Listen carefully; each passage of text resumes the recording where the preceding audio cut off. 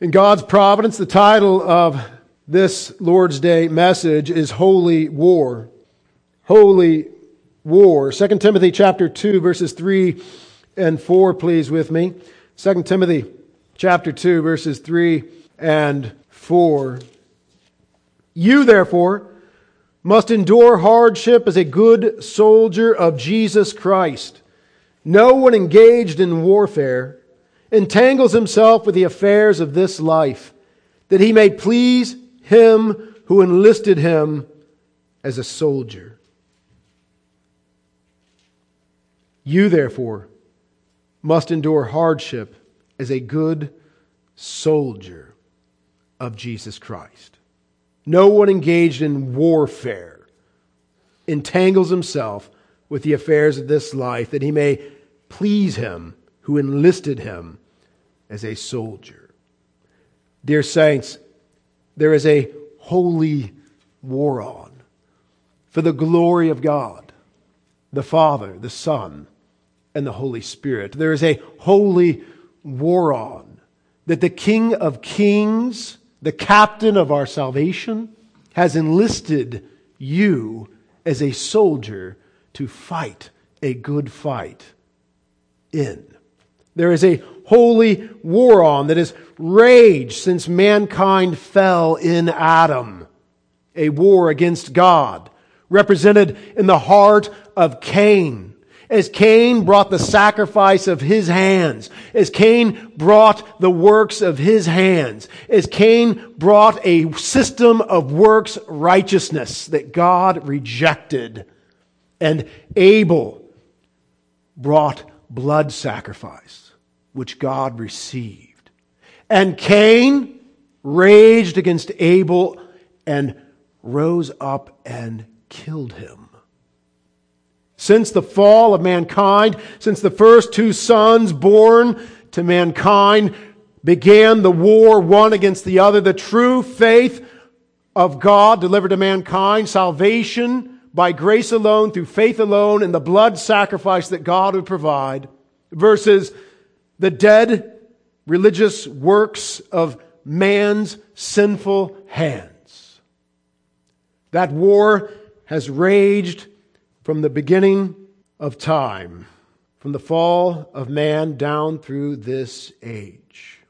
In the long history of Christ's church, there is no more ancient foe than the church, the false church of Rome. John MacArthur has more succinctly spoken to the evil of the church of Rome than any man I know. He has spoken to it without nuance. He has spoken to it without neutering the truth. John MacArthur says, in the long war on the truth, the most formidable, relentless, and deceptive enemy has been Roman Catholicism. It is an apostate, corrupt, heretical, false Christianity. It is a front for the kingdom of Satan. It is a front for the kingdom of Satan. It is Antichrist. It's Antichrist from its pope, to its priesthood, to its sacraments. It's Antichrist from the moment you walk in the door to the moment you leave. It is Antichrist in its baptism. It is Antichrist in its Mass. It is Antichrist in its purgatory. It is Antichrist in its prayers to Mary.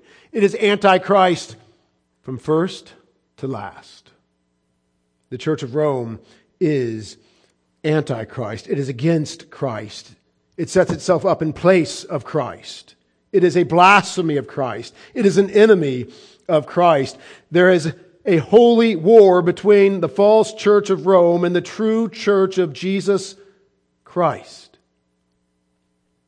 And we have been called by Christ to endure hardship as good soldiers of Jesus Christ, to fight a good fight, to engage in gospel warfare, to refuse to call peace where there is no peace, to refuse to compromise. In your bulletin, there's an article from Ligonier Ministries, R.C. Sproul's ministry. dated October 25th, 2019, from Dr. Stephen Nichols. And it's titled, What is Reformation Day? A single event on a single day changed the world. It was October 31st, 1517. Brother Martin, a monk and scholar, had struggled for years with his church, the church in Rome. He had been greatly disturbed by an unprecedented indulgence sale. The story has all the makings of a Hollywood blockbuster. Let's meet the cast. First, there is the young bishop, too young by church laws, Albert of Mainz. Not only was he bishop over 2 bishoprics, he desired an additional archbishopric over Mainz. This too was against church law, so Albert appealed to the Pope in Rome, Leo X. Leo X greedily allowed his taste to exceed his financial resources. Enter the artists and sculptors Raphael and Michelangelo. When Albert of Mainz appealed for a papal dispensation, Leo X was ready to deal. Albert, with the papal blessing, would sell indulgences for past, present, and future sins. All of this sickened the monk, Martin Luther. Can we buy our way into heaven? Luther had to speak out. You understand, the sale of the indulgence was such that you would purchase this piece of paper, this parchment from Rome, and in that purchase, your sins, past, present, and future, or the sins of other dear precious family members, departed or yet living, those sins would be absolved through the payment of cash to the Church of Rome, which would fund this great art project, which would fund the building of St. Peter's Basilica under Pope Leo X. Martin Luther, a scholar, took quill in hand, dipped it in his inkwell, and penned his 95 Theses on October 31st, 1517. These were intended to spark a debate, to stir some soul-searching among his fellow brothers in the church. The 95 Theses sparked far more than a debate. The 95 Theses also revealed the church was far beyond rehabilitation. It needed a reformation. It needed to be reformed from the ground up. Because the church was not built upon the Holy Scriptures. And worse, the church was not built on the rock of Jesus Christ. It needed to be torn down and rebuilt from the bottom up. Reformation. The church and the world would never be the same. One of Luther's 95 Theses simply declares, quote, the church's true treasure is the gospel of Jesus Christ. And I would add this, you must understand, the Church of Rome has stolen the treasure, has defiled the treasure, has suppressed the treasure of the gospel of Jesus Christ. The church's true treasure is the gospel of Jesus Christ. That alone is the meaning of Reformation Day. The church had lost sight of the gospel because it had long ago papered over the pages of God's word with layer upon layer of tradition. Tradition always brings about systems of works, the systems of Cain versus the faith of Abel. It always brings about systems of works, of earning your way back to God. It was true of the Pharisees, and it was true of medieval Roman Catholicism, as well as present day Roman Catholicism. Didn't Christ himself say, my yoke is easy and my burden is light? Reformation Day celebrates the joyful beauty of the liberating gospel of Jesus Christ. What is Reformation Day? It's the day the light of the gospel broke forth out of the darkness. It was the day that began the Protestant Reformation. It was a day that led Martin Luther, John Calvin, John Knox, and many other reformers to help the church find its way back to God's Word as the only authority for faith and life, and leading the church back to the glorious doctrines of justification by grace alone, through faith alone, in Christ alone. It kindles the fires of missionary endeavors. It led to hymn writing and congregational singing, and it led to the centrality of the sermon and preaching for the people of God.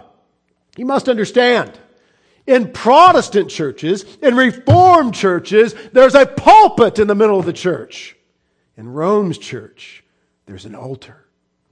In Protestant churches, the Word of God is in the middle of God's church, sitting on a pulpit, being preached. Because it is the revelation of God, how sinners might find the mercy of God in Christ Jesus. In Rome's false church, there's an altar where they re-crucify Christ daily and offer him up to be eaten and drank for justification in the transubstantiated idol of the wafer and the cup. It is fitting that I preach the very first sermon from this brand new pulpit, commemorating 20 years of preaching on Reformation Day. For with the Reformation came a revived focus of preaching the Word of God versus celebrating sacraments.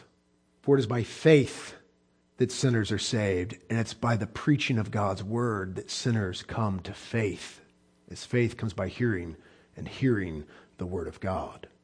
What is Reformation Day? It is the day the light of the gospel broke forth out of the darkness. It was the day that began the Protestant Reformation. It was a day that led to Martin Luther, John Calvin, John Knox, and many other reformers helping the church find its way back to God's Word as the only authority for faith and life, and leading the church back to the glorious doctrines of justification by grace alone, through faith alone, in Christ alone. It kindles the fires of missionary endeavors. It led to hymn writing and congregational singing. It led to the centrality of the sermon and preaching for the people of God. It is the celebration of a theological, ecclesiastical, and cultural transformation. So we celebrate Reformation Day. This day reminds us to be thankful for our past, and to the monk turned reformer. What's more, this day reminds us of our duty and obligation to keep the light of the gospel at the center of all that we do. On the front of your bulletin, it says, "Here we stand." What are we standing on? There's a Bible sitting on a pulpit that looks a lot like this one. Sola Scriptura, Scripture alone. Sola Fide, faith alone. Sola Gratia, grace alone. Solus Christus, Christ alone. And Sola Deo Gloria, to the glory of God alone. These are the 5 pillars of the Reformation. Here we stand. Here we stand is a quote of Luther. When called upon threat of death to recant all that he had written, his 95 Theses and more, he said, "I cannot and I will not. Here I stand." Saints of God, by the grace of God, here I stand, and you stand with me. In Christ, in His gospel, walking according to the light of His Word, engaging in holy war against all those who would war against Christ, war against the doctrine of Christ, war against the gospel of Christ, war against the word of Christ, and war against the word of Jesus Christ. Charles Spurgeon was a faithful warrior in his day, fighting a holy war against the Roman Catholic Church in his day, like we must fight yet in our day. There are still 1.5 billion Roman Catholics perishing under the false gospel, the Antichrist gospel of Rome. The war has not changed. The war rages on.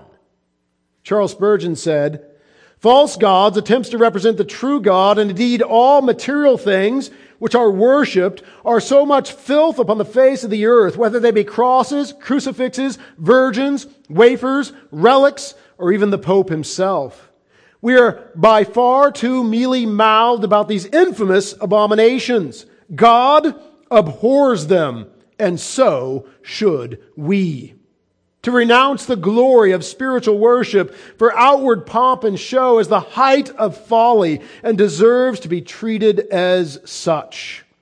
Spurgeon said elsewhere, "It is the bounden duty of every Christian to pray against Antichrist. And as to what Antichrist is, no sane man ought to raise a question." Do you know in our day to even use the term Antichrist makes you a joke? It makes you a joke. You're to be scoffed and ridiculed. What an idiot. What a divisive man, to use the word Antichrist. If you dare use the term Antichrist appropriately and rightly apply it to the Church of Rome, to the Pope of Rome, to the priesthood of Rome, to the sacraments of Rome, oh, a hue and cry will rise against you. From unfaithful men, who would make peace with the Antichrist and stand at war with Christ while professing to be followers of Christ. If you're at peace with the Antichrist, you're not at peace with Christ. If you're at peace with the Antichrist system that's damning 1.5 billion souls, you're not at peace with Christ and His gospel. Spurgeon again. It is the bounden duty of every Christian to pray against Antichrist. And as to what Antichrist is, no sane man ought to raise a question. If it be not the popery and the Church of Rome, there is nothing in the world that can be called by that name. If there were to be issued a hue and cry for Antichrist, bring us Antichrist, we should certainly take up this church on suspicion, and it would certainly not be let loose again, for it so exactly answers the description. The Church of Rome. Spurgeon continues, popery is contrary to Christ's gospel. When he says popery, mind you, he's speaking of all the popish doctrines, all the decrees, all the catechism, all the priestly absolutions, all the priest's craft, which is no different than witchcraft. It would just as likely save you as witchcraft. Popery is contrary to Christ's gospel and is the Antichrist, and we ought to pray against it. It should be the daily prayer of every believer that Antichrist might be hurled like a millstone into the flood, and for Christ, because it wounds Christ, because it robs Christ of His glory, because it puts sacramental efficacy in the place of His atonement and lifts a piece of bread into the place of the Savior and a few drops of water into the place of the Holy Ghost and puts mere fallible man like ourselves up as the vicar of Christ on earth. If we pray against it because it is against Him, we should love the persons though we hate their errors. We shall love their souls though we loathe and detest their dogmas. And so the breath of our prayers will be sweetened because we turn our faces toward Christ when we pray. We must pray against Antichrist because it wounds Christ, because it robs Him of His glory, because it puts sacramental efficacy. In other words, the sacraments are the power of God unto salvation, says the Church of Rome. It puts sacramental efficacy in place of His atonement. It is finished, tetelestai. And lifts up a piece of bread in the place of the Savior. Through the heresy of transubstantiation, the heart of Rome. The heart of Rome is the Antichrist wafer. The heart of Rome, around which the whole system is built, is that Antichrist wafer. It places a piece of bread over and above the Savior. He sits at the right hand of the Father, having completed His work and sat down. And a few drops of water in the place of the Holy Ghost, because they sprinkle a few drops of water from the hand of the priest upon a baby, and they declare the baby regenerated. They declare the baby was born in sin and trespass, dead, to be alive through the power of the Holy Spirit and indwelt with the Holy Spirit, and to now be a member of the church because a priest sprinkled water and pronounced hocus pocus in some Latin phrase upon the unbelieving child. Friends, this is heresy. It's damnable heresy, meaning it damns souls, which is why no man, I don't care what letters they have after their name, I don't care what esteemed institution they stand at the helm of, I don't care what past faithfulness is behind them. If they stand today declaring to you they know Roman Catholics who are saved, they're a liar and the truth is not in them. To be saved, you must repent of unbelief and believe the gospel. And all that Rome is unbelief. You cannot simultaneously be Roman Catholic, hold to that which is an abomination, that which is a blasphemy of the gospel, and also be a Christian and hold to the gospel. You must repent of one or the other. If you understand the gospel sufficiently to save you, then you understand the heresies of Rome, the Antichrist doctrines that oppose the gospel, sufficiently to repent of them and be saved by the true gospel. I cannot say it strongly enough. It doesn't matter who pronounces their Roman Catholic priest friend to be a genuine Christian. It doesn't matter what famous evangelist, Luis Palau, who pronounces the Pope to be a brother in Christ and a true proponent, a true minister of the gospel of Jesus Christ. They are liars and the truth is not in them. To be saved, you must repent of unbelief and believe the gospel. Whether you're an atheist, whether you're a Muslim, whether you're a Jehovah's Witness, whether you're a Mormon, you must repent of your unbelief. Whatever dogma you're holding to that is contrary to the true gospel, you must repent of it and believe the gospel. And the two happen simultaneously by the grace of God through the power of the Holy Spirit and all those whom the Spirit has regenerated. It's a miracle of God, but it's a miracle that is not sans evidence. The evidence of the miracle of regeneration is repentance of unbelief, including Catholic unbelief. They are unbelievers. They are not Christians. They are unbelievers. They have not believed the doctrine of Christ, the gospel of Christ. If they have believed the doctrine of Christ, the gospel of Christ, then they are no longer Catholics. Praise God. There are many former Catholics who are now Christians, saved by grace alone, through faith alone, in Jesus Christ and His tetelestai alone. And that is our mission. There is a vast mission field. 1.5 billion Roman Catholics walking this earth, perishing in their sins, believing that their baptism, their infant baptism, a few drops of water from a priest's unholy hand, unholy water from an unholy hand, saved them. Believing from then on, as they went regularly to Mass, eating and drinking the body and blood of Christ, that their sins were continually atoned for, bit by bit. Not imputed righteousness by grace through faith, but imparted, a little part at a time, through works, the work of the church, the work of the priest, and their work, through their obedience, wholly contrary to the gospel of Jesus Christ. Saints, there is a holy war on that most of the church has called off. The compromised church, the ecumenical church.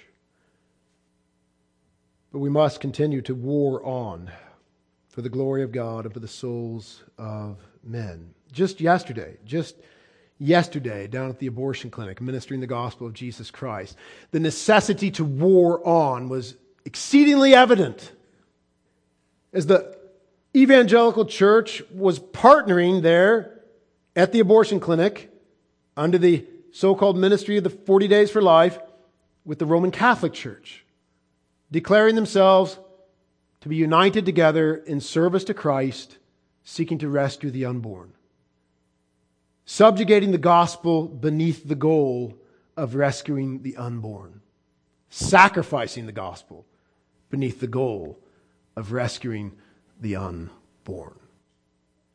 We have long refused to be part of that ministry or any ministry like it, for the gospel trumps all. The primacy of the gospel exceeds all other issues. Not by a little.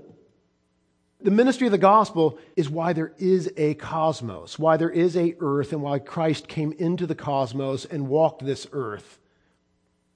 Let's break it down. Christ Jesus came into the world to save sinners. That's what it's all about. That's what it's all about. So that's what we are all about. Now, praise God, we want to see babies rescued. But we will never, ever, ever subjugate the mission of the gospel beneath the mission to rescue babies. They are light years apart. The one is infinitely higher, so much higher you can't even see the other from its lofty heights. Oh, if we rescued every baby, but led them not to Christ, they would live long lives of sin and die and abide in hell under the wrath of God forever. And praise God, we can minister for the life of the baby and for the eternal souls of the mothers and fathers, doctors and nurses, and Roman Catholics who are there too, simultaneously. ministering the Word of God. The law of God and the gospel of Jesus Christ. The law that is a tutor to bring men to Christ to be justified by faith. The gospel that is the power of God to salvation for everyone who believes. Gospel compromise is rampant, even in conservative biblical Reformed circles. The two largest Bible churches in our area, Cedar Mill Bible, Southwest Bible, one north of us, one south of us, are wildly compromised with the Church of Rome in many ways. But the most evident and clear way is their long association with Luis Palau and his ministry. Luis Palau, as I quoted earlier, declared the Pope to be his brother in Christ and a true minister of the gospel of Jesus Christ. Luis Palau has long partnered with the Church of Rome and the priests of Rome, having the priests of Rome, these antichrist priests, at his events, at times even, allowing them to receive confession and absolve the confessors, handing out rosaries so they can tell the confessors to say so many Hail Marys to work off their sins. Antichrist. Oh, dear saints, the compromise abounds. Luis Palau has regularly filled Southwest's pulpit. Luis Palau sits on the elder board of Cedar Mill Bible. Both churches support it financially. Gospel compromise is rampant. Let's get to the specific points of heresy. I want you to have clarity on the heresy so that you might have clear conviction and so that you might be equipped to minister to your Roman Catholic friends. Galatians 1, 6 through 10 should light a fire in your soul for the purity of the gospel of Jesus Christ, that you might engage in holy war. Galatians 1, 6 through 10 says, I marvel that you are turning away so soon from him who called you in the grace of Christ to a different gospel, which is not another. But there are some who trouble you and want to pervert the gospel of Christ. But even if we or an angel from heaven preach any other gospel to you than what we have preached to you, let him be accursed. As we have said before, so now I say again, if anyone preaches any other gospel to you than what you have received, let him be accursed. That must be your heart. For that is the heart of God, not the heart of a wild-eyed apostle on a bad day. It's the heart of God, as the Spirit of God compelled him to stand up and defend the gospel from the Judaizers. And if there is a system on the earth today, like the Judaizers of old, it is the Church of Rome and its sacraments. We should marvel that anyone would turn away from Christ. We should marvel that anyone would compromise with the Church of Rome. We should marvel that anyone would partner with the Church of Rome and subjugate the gospel beneath any other goal. Now, I am happy the Roman Catholics are at the abortion clinic. Most happy because we have the opportunity to love them with action and truth and bring the gospel to them that they might be saved. Secondarily happy because I want the unborn to be rescued. And I'm glad for their testimony to that end, although they engage in that endeavor in an unbiblical manner that is less effective than it would be if they would actually believe God's word and engage in a biblical ministry. There is a holy war on, and we are called to war against these Antichrist doctrines. The chief Antichrist doctrine of Rome I've already spoken of briefly is the Mass, Roman Catholicism's false sacrifice of Christ in the Mass. The current binding, authoritative catechism of the Roman Catholic Church, which our Catholic friends must repent of if they have believed the gospel, which they must repent of in order to believe the gospel. Their current catechism, paragraph 1323 says, quote, at the Last Supper, on the night he was betrayed, our Savior instituted the Eucharist sacrifice of his body and blood. This he did in order to perpetuate the sacrifice of the cross through the ages. To perpetuate the sacrifice of the cross through the ages versus it is finished. This he did in order to perpetuate the sacrifice of the cross through the ages until he should come again, and so to entrust to his beloved spouse, the church, a memorial of his death and resurrection, a sacrament of love, a sign of unity, a bond of charity, a paschal banquet in which Christ is consumed. Christ is consumed. The mind is filled with grace, and a pledge of future glory is given to us. Paragraph 1323 is Antichrist heresy, and heresy is soul-damning false doctrine. That's heresy. Paragraph 1324, the Eucharist is, quote, the source and summit of the Christian life. It's the source and summit. That's why I say the Mass is the heart of Rome's heresy. It is the heart of Rome's Antichrist doctrine, because it declares it so. Paragraph 1324, the Eucharist is the source and summit of the Christian life. Paragraph 1357, bread and wine, which by the power of the Holy Spirit and by the words of Christ have become the body and blood of Christ. Christ is thus really and mysteriously made present.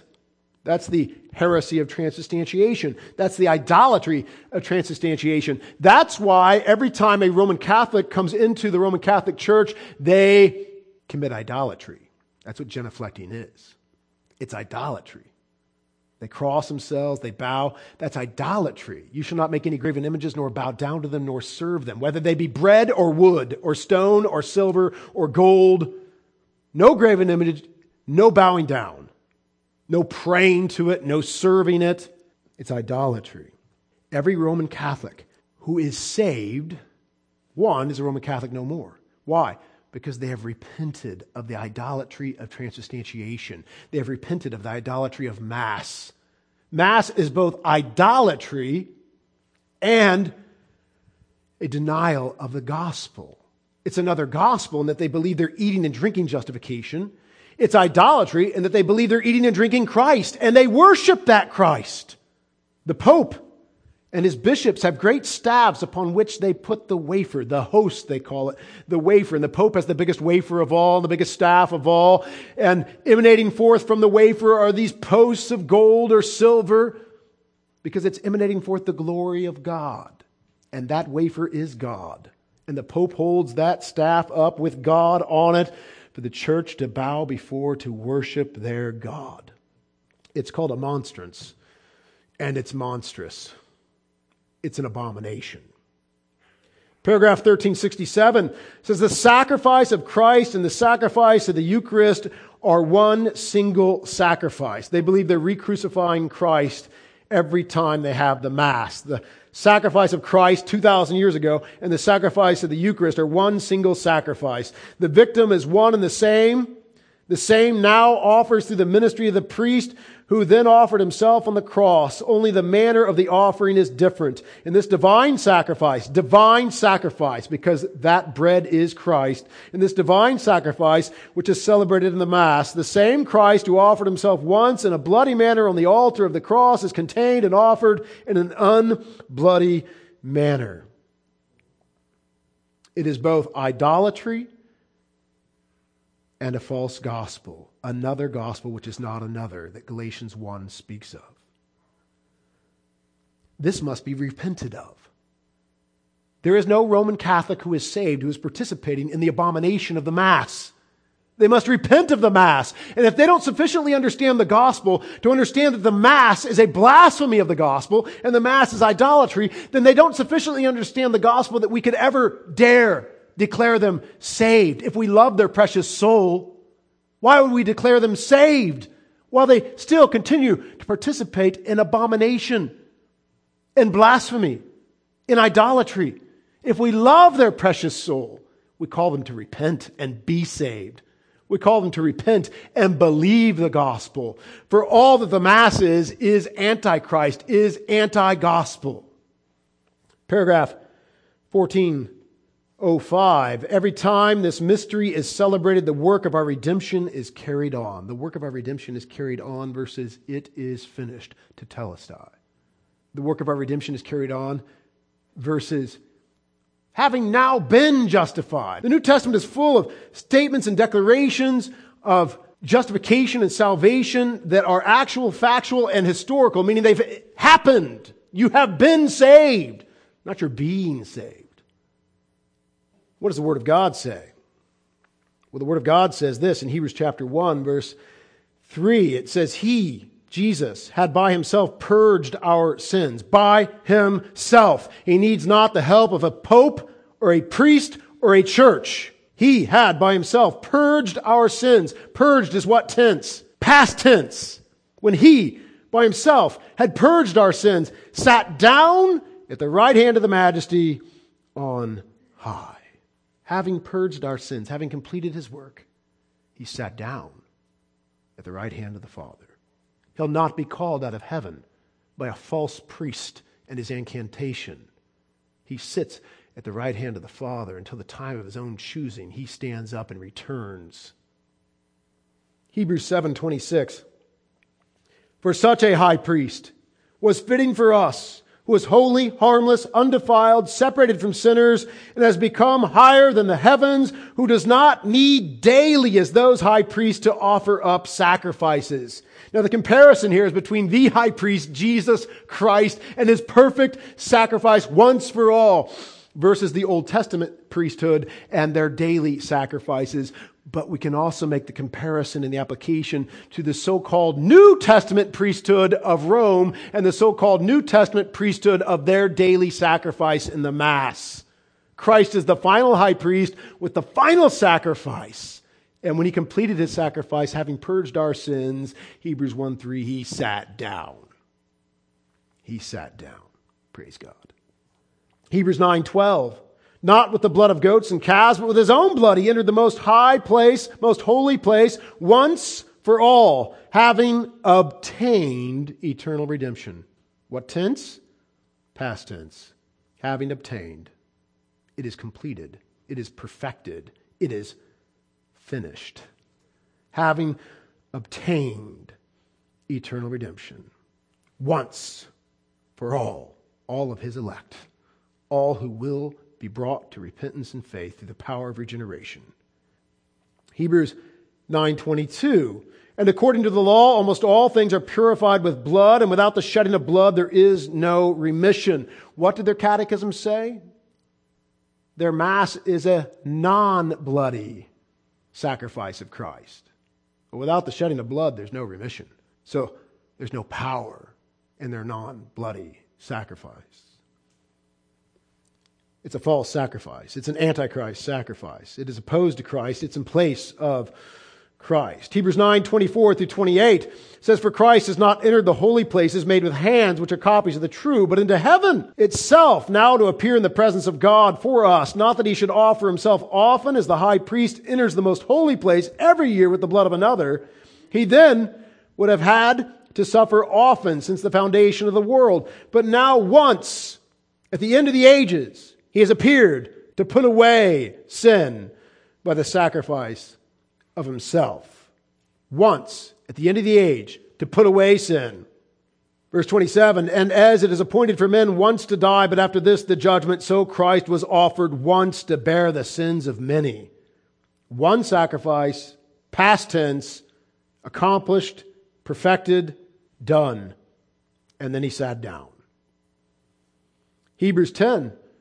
Verse 11, every priest stands ministering daily and offering repeatedly the same sacrifices, which can never take away sin. Again, the context comparing Christ's perfect priesthood and sacrifice to the Old Testament priesthood and sacrifice, but we can make application justly and rightly to the so-called priesthood in the New Testament and their sacrifice, the priesthood of Rome. Every priest stands ministering daily and offering repeatedly the same sacrifices which can never take away sins. But this man, Christ, after He had offered one sacrifice for sins forever,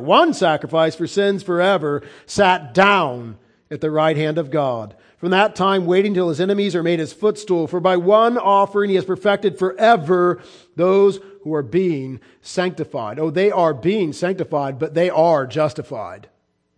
By one offering. He has perfected them forever. And then He sat down. 1 Peter 3:18, Christ also suffered once for sins. Why does Rome have a crucifix and Christian churches have a cross? Because Christ is perpetually suffering. They speak of him as the perpetual victim. By the way, I didn't even address that in the Catechism. Victim. The Jesus Christ is no victim. He laid down his life and he took it up again. He is the victor. He is the conqueror. And no man will call him out of heaven that he might be a victim again on their blasphemous altar. John 19:30, I've been quoting again and again and again and again. And if you forget everything else, remember this. It is finished. That's your war cry, saints. It is finished. And don't let them scoff at it. Don't let them say, yeah, I believe that. No, you don't, unless you've repented of all your sacraments, unless you've repented of that Mass. Don't tell me you believe it is finished. That's a lie. Romans 6, verse 9, knowing that Christ, having been raised from the dead, dies no more. Death no longer has dominion over him. For the death that he died to sin once for all. But the life that he lives to God. Likewise, you also reckon yourselves to be dead indeed to sin, but alive to God in Christ Jesus our Lord. Revelation 1:17, and when I saw him, I fell at his feet as dead. But he laid his right hand on me, saying to me, do not be afraid. I am the first and the last. I am he who lives and was dead, and behold, I am alive forevermore. He lives. He was dead, but he is alive forevermore. And he is seated at the right hand of the Father until he comes on that great white horse of Revelation.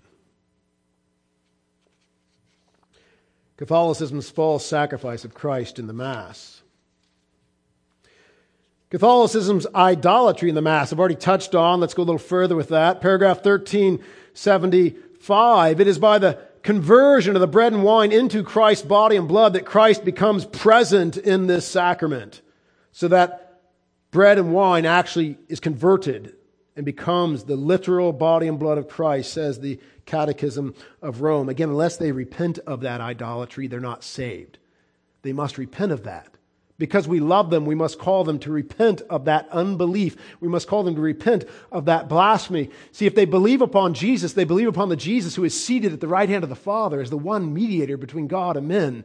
They believe upon the Jesus who pronounced his saving work finished and sat down. If they believe upon the Jesus and the wafer and the cup, then they are blasphemers and idolaters still. They are unbelievers. They don't believe in the true Jesus. That is a false Jesus and a false gospel simultaneously. Paragraph 1377, the Eucharist, presence of Christ, begins at the moment of consecration and endures as long as the Eucharist species subsist. So at the moment of consecration, the priest prays, he does his hocus pocus incantation, the bread becomes Christ, the cup becomes Christ, they eat Christ, they drink Christ, and it continues as long as this species subsists. In other words, until it's digested. It's a species. Paragraph 1378, quote, the worship of the Eucharist, that is idolatry by definition. The worship of the Eucharist. In the liturgy of the Mass, we express our faith in the real presence of Christ under the species of bread and wine by, among other ways, genuflecting or bowing. This is their catechism, the worship of the Eucharist.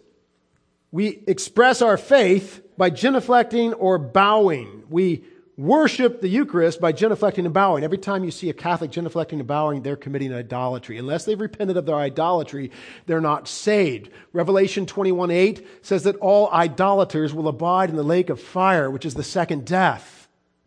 Whether you're a Mormon idolater, you have a Jesus who's the brother of Lucifer. Whether you're a Jehovah's Witness idolater, you have a Jesus who is the Archangel Michael. Or whether you're a Roman Catholic idolater who has a Jesus that is a wafer and a cup. You must repent of your idolatry and believe upon the true Jesus, fully God, fully man, crucified for sinners, resurrected on the third day, seated at the right hand of the Father as the one mediator between God and men, the man Christ Jesus. Saints, this is basic gospel, but somehow we have given Rome a pass. Rome that has warred against Christ for over a millennia, over 1,000 years, damning countless billions of souls under a false Christ and a false gospel, and yet we would cry peace. We would say, whoa, you go too far using that Antichrist term. You go too far saying you won't unite in the 40 Days for Life or any other ecumenical ministry. After all, the poor need to be fed and they need blankets. Surely we can sacrifice the gospel to give out some blankets with our Roman Catholic brothers and sisters. See, that's what happens. We invariably, when we unite with them for these moral causes, whatever the moral cause might be, we invariably end up embracing them as brothers and sisters, despite the fact that they are blasphemers and deniers of Christ. Worshipping the Eucharist. Committing idolatry every time they take the Mass. Committing idolatry every time they walk in a Roman Catholic church and genuflect. They must repent and believe the gospel. And if we love them, we call them to repent and believe the gospel. And if they insist, but I do believe the gospel, we must insist, but you do not. Just as we would insist with a Mormon. Mormons always want to tell me, hey, we have the same Jesus, we believe the gospel. Yet when they're pressed, they will admit that their Jesus is the brother of Lucifer. They will admit that their Jesus died to show us how to become gods, not to save us from the wrath of God. They'll admit their Jesus was once a man who became a God, not the God who became man. They have an idol. A different Jesus, a false Jesus, and a false gospel of works righteousness. They have the faith of Cain, just like Rome.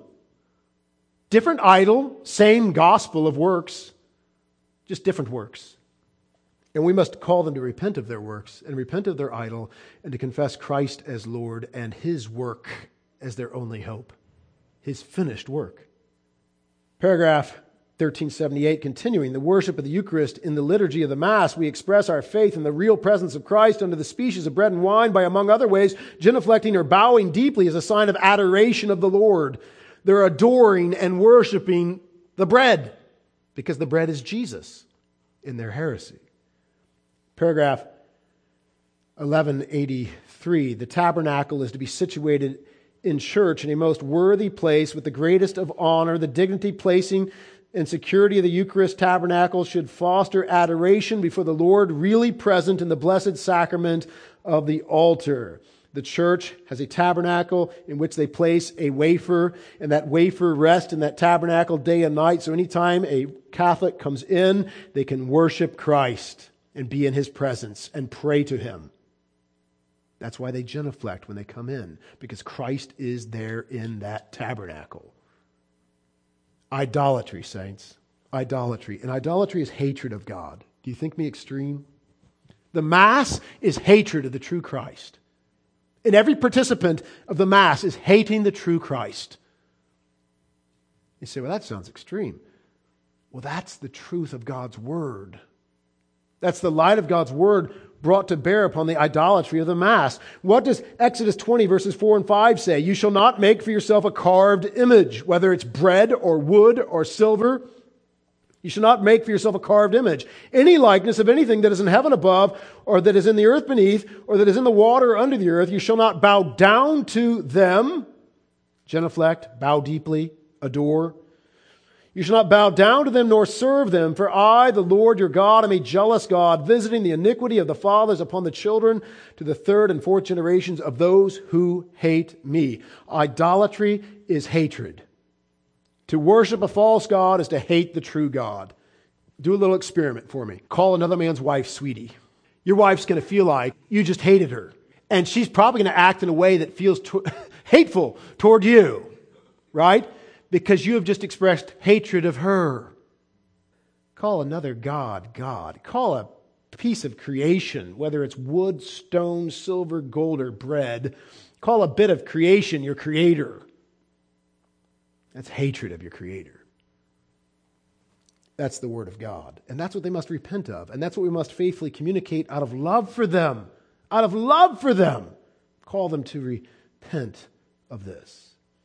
Isaiah 42 verse 8, I am the Lord, that is my name, my glory I will not give to another, nor my praise to carved images. I won't give my praise to carved images. I won't let you bow down to carved images. I won't allow it, says the Lord.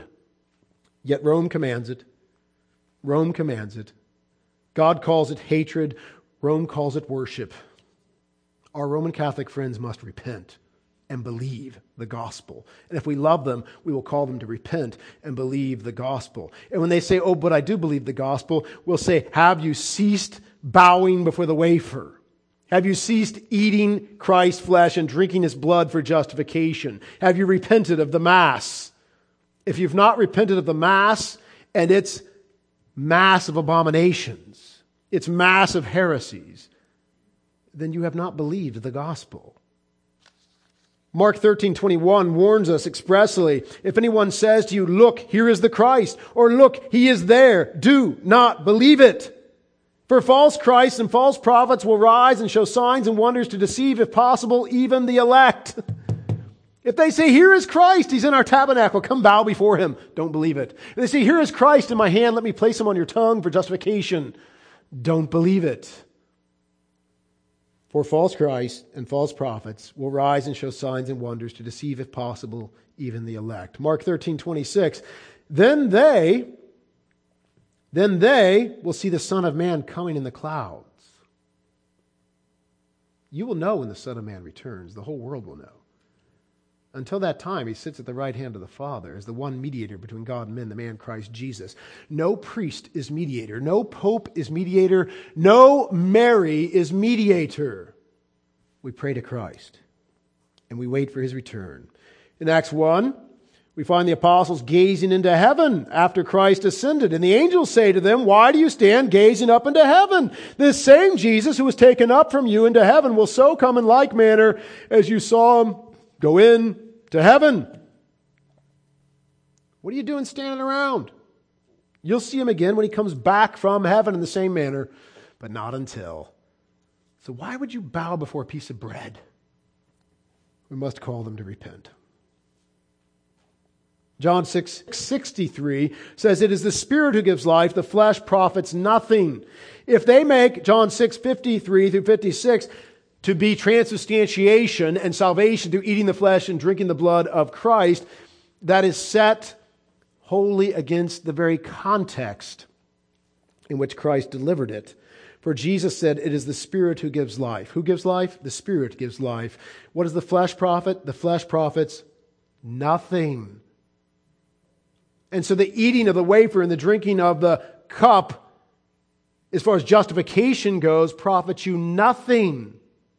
Because the flesh profits nothing. The Spirit gives life. The flesh profits nothing. The words that I speak to you, they are spirit and they are life.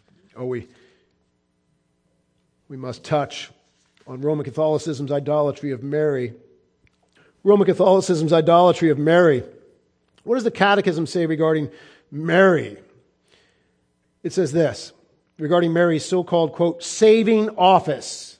Saving office. That's all you need. Quote unquote. No one but Jesus Christ has a saving office. Regarding Mary's so-called saving office, paragraph 969 of the Catechism of the Catholic Church states, quote, taken up to heaven, she did not lay aside this saving office, but by her manifold intercession continues to bring us the gifts of eternal salvation. This is such blasphemy. And any Roman Catholic who will defend it, they are blasphemers. They either must repent immediately and say, I had no idea that was in the Catechism of Rome. I don't believe that. Jesus alone saves. So your question to them, the so-called saved Catholic, is have you repented of the Mass? It's idolatry and it's false gospel. No. Well, then you're not saved. You must repent. It's a false Christ. It's a false gospel. Yes, I've repented of the Mass. Okay. Have you repented of Mary as having a saving office, a co-redeemer, a co-mediatrix? No. Well, then you're still a Catholic, not a Christian, not saved. You don't believe the gospel. You just go down the line. Have you repented of baptismal regeneration through the sprinkling of the hand of a priest? An unbelieving infant being born again, made a new creature, made a member of the church, and dwelt with the Spirit of God. No, I haven't repented of that. I'm trusting in that. Well, then you're not trusting in Jesus. You don't believe the gospel. You must repent. Again, paragraph 969, taken up to heaven, she did not lay aside this saving office, but by her manifold intercession continues to bring us the gifts of eternal salvation. Therefore, the Blessed Virgin is invoked in the church under the titles advocate, helper, benefactress, and mediatrix. If you believe that, then you do not believe upon Christ. If you believe that, you do not believe Christ is the one mediator between God and men, the man Christ Jesus. That's the Word of God. You cannot make peace between the two. I've had Catholics say, I don't believe that. As I read to them their own catechism, they're shocked. And they say, I don't believe that. And then I tell them, then you must leave the Roman Catholic Church. That is the catechism of the Roman Catholic Church. And you can't pick and choose. If you don't believe that, then leave it because it's heresy. If you don't believe that, you can't mildly disbelieve that. You must hate that as God hates that. That's heresy. You can't continue to be at peace with it and just mildly disbelieve it. Well, I don't believe that.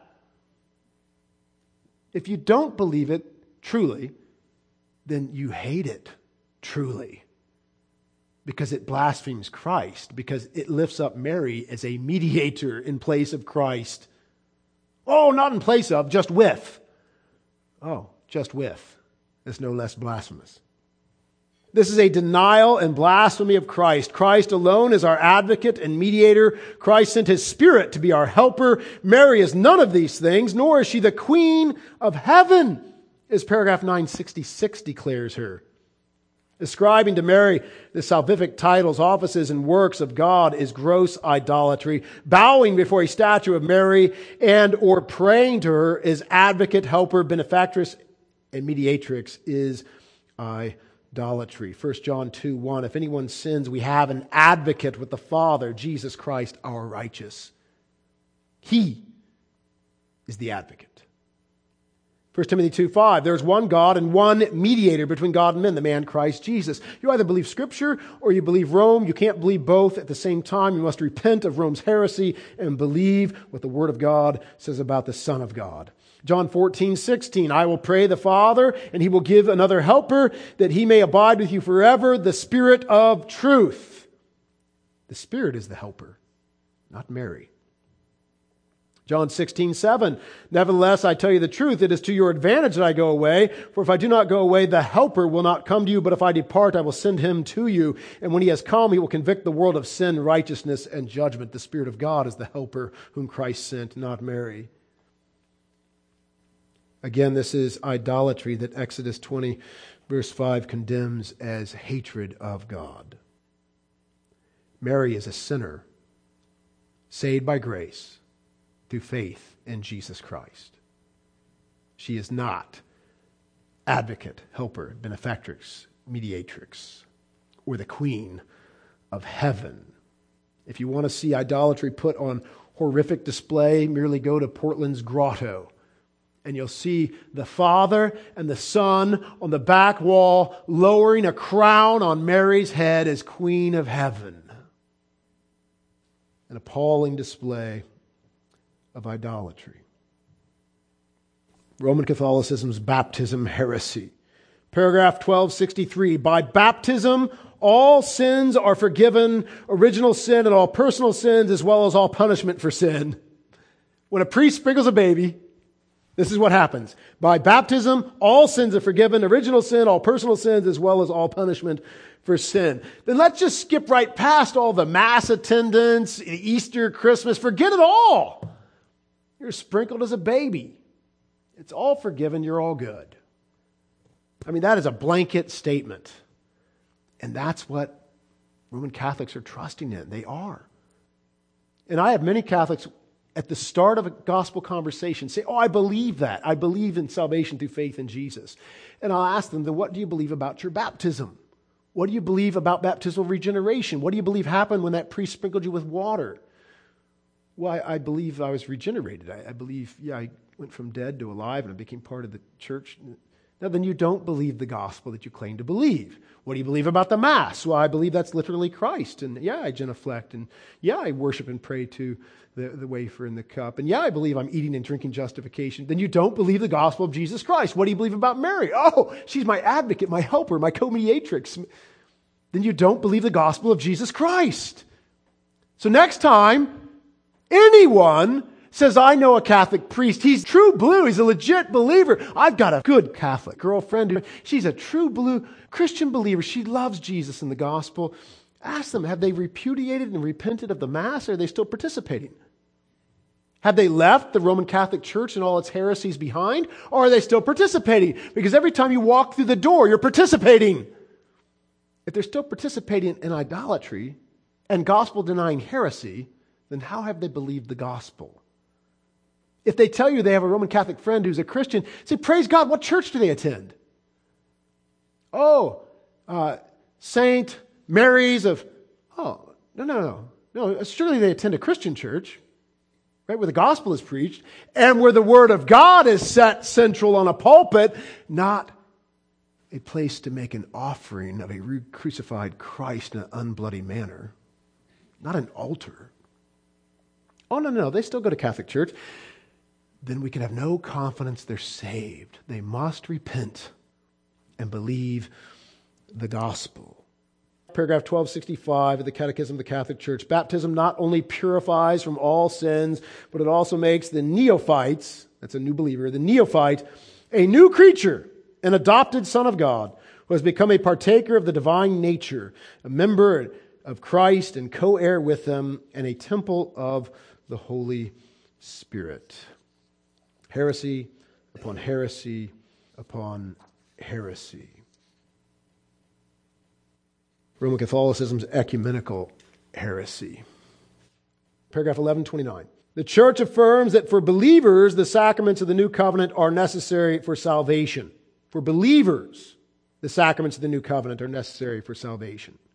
But paragraph 847 says, outside the Roman Catholic Church, there is no salvation. Oh, okay, that's consistent.